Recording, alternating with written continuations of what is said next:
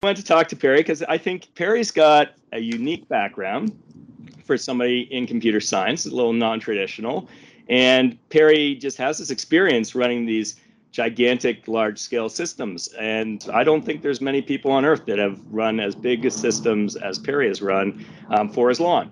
Yeah, I felt like some of that background and that diversity became the balance between the handicap and the advantage steadily moved towards advantage over over my career. There's not that many people on the planet that run systems at the size. There are only in a few companies, and there's only a few people in those jobs that are in charge that are running the biggest systems in the world. What have you learned about large-scale systems? Think about it, about lots of containment is the way I think about it. Each stage of the system, you have to think about building for robustness so that it stays within its expected behavior. The real power of the cloud has been our ability to aggregate millions and tens of millions of CPUs into a service that spans the globe and can scale out and solve big problems. Mm-hmm. Now, if you can figure out a way to do that in a highly parallel system, you've got something that is potentially much more robust and will scale better over time because it's got a linear characteristic to it. You would double the number of CPUs. If you figured out a good partitioning model, then you'll get twice as much throughput at the end. We really are at the cusp of a transformation in productivity and the tools we can provide to people across this planet to become more productive.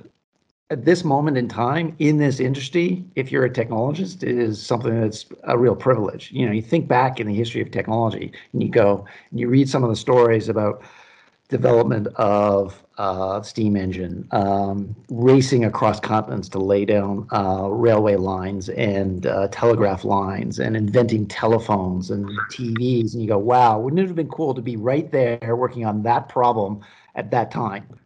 And then you realize you're kind of working on that problem at that time. Here we are. Right here. And that's a pretty special privilege. You now manage a very large international team. Like, I don't know, it's in the order of thousands of people. I'm not sure exactly how many. 4,000.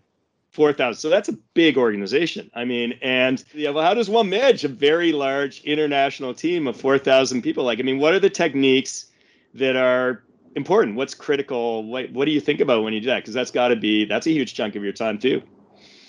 Well, yes, it is. And it's a very high percentage of my time. Jobs are changing constantly, but if you're evolving your thinking and you're constantly learning, then people are staying fresh and they're developing domain expertise.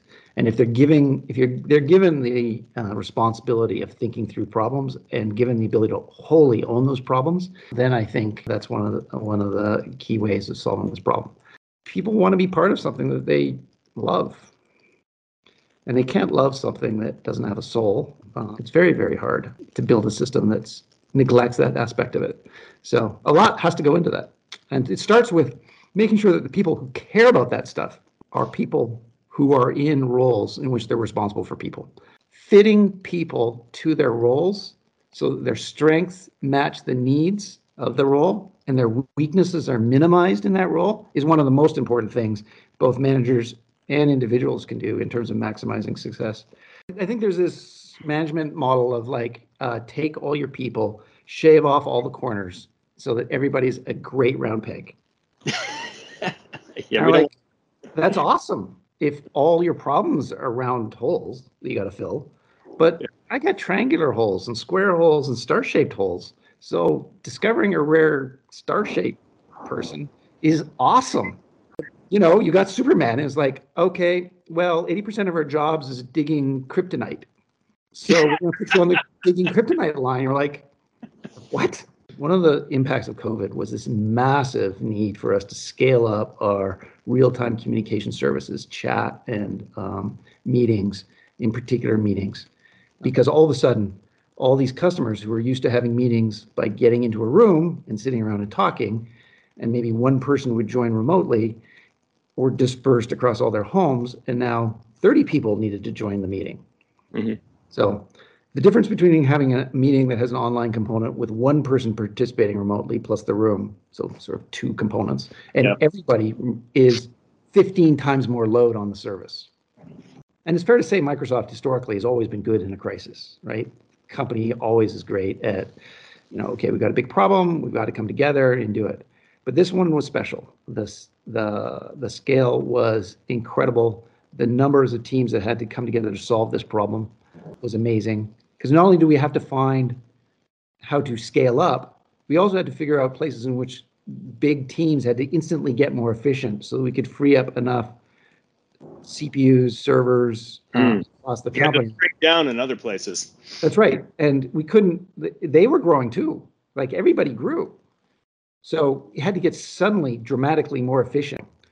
Every single remote team said, hey, there's lots of stuff that's bad about what we're going through COVID. I would love to go out to restaurants. I'd love to see my friends and so on. But one thing that's unquestionably better is, hey, I am a better employee for Microsoft because when I'm in a meeting, I can see all the content. I can hear all the content. People can hear me, and I can participate and contribute. What is the best advice you've received? Say, what if you can think of one thing somebody said to you in your career? What do you think was the best advice?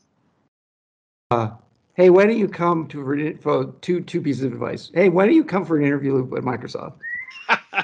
That wasn't a stupid thing to do. And he said, well, when you think about one job versus the other, one of them is probably likely to make the little hairs on the back of your neck stand up and give you a little tingle. Pick that job. Yeah. That sense of excitement, that sense of passion, that sense of engagement and want is something that your intuitional self is telling you about what you like to do. Not what you want to like to do, what you actually like to do.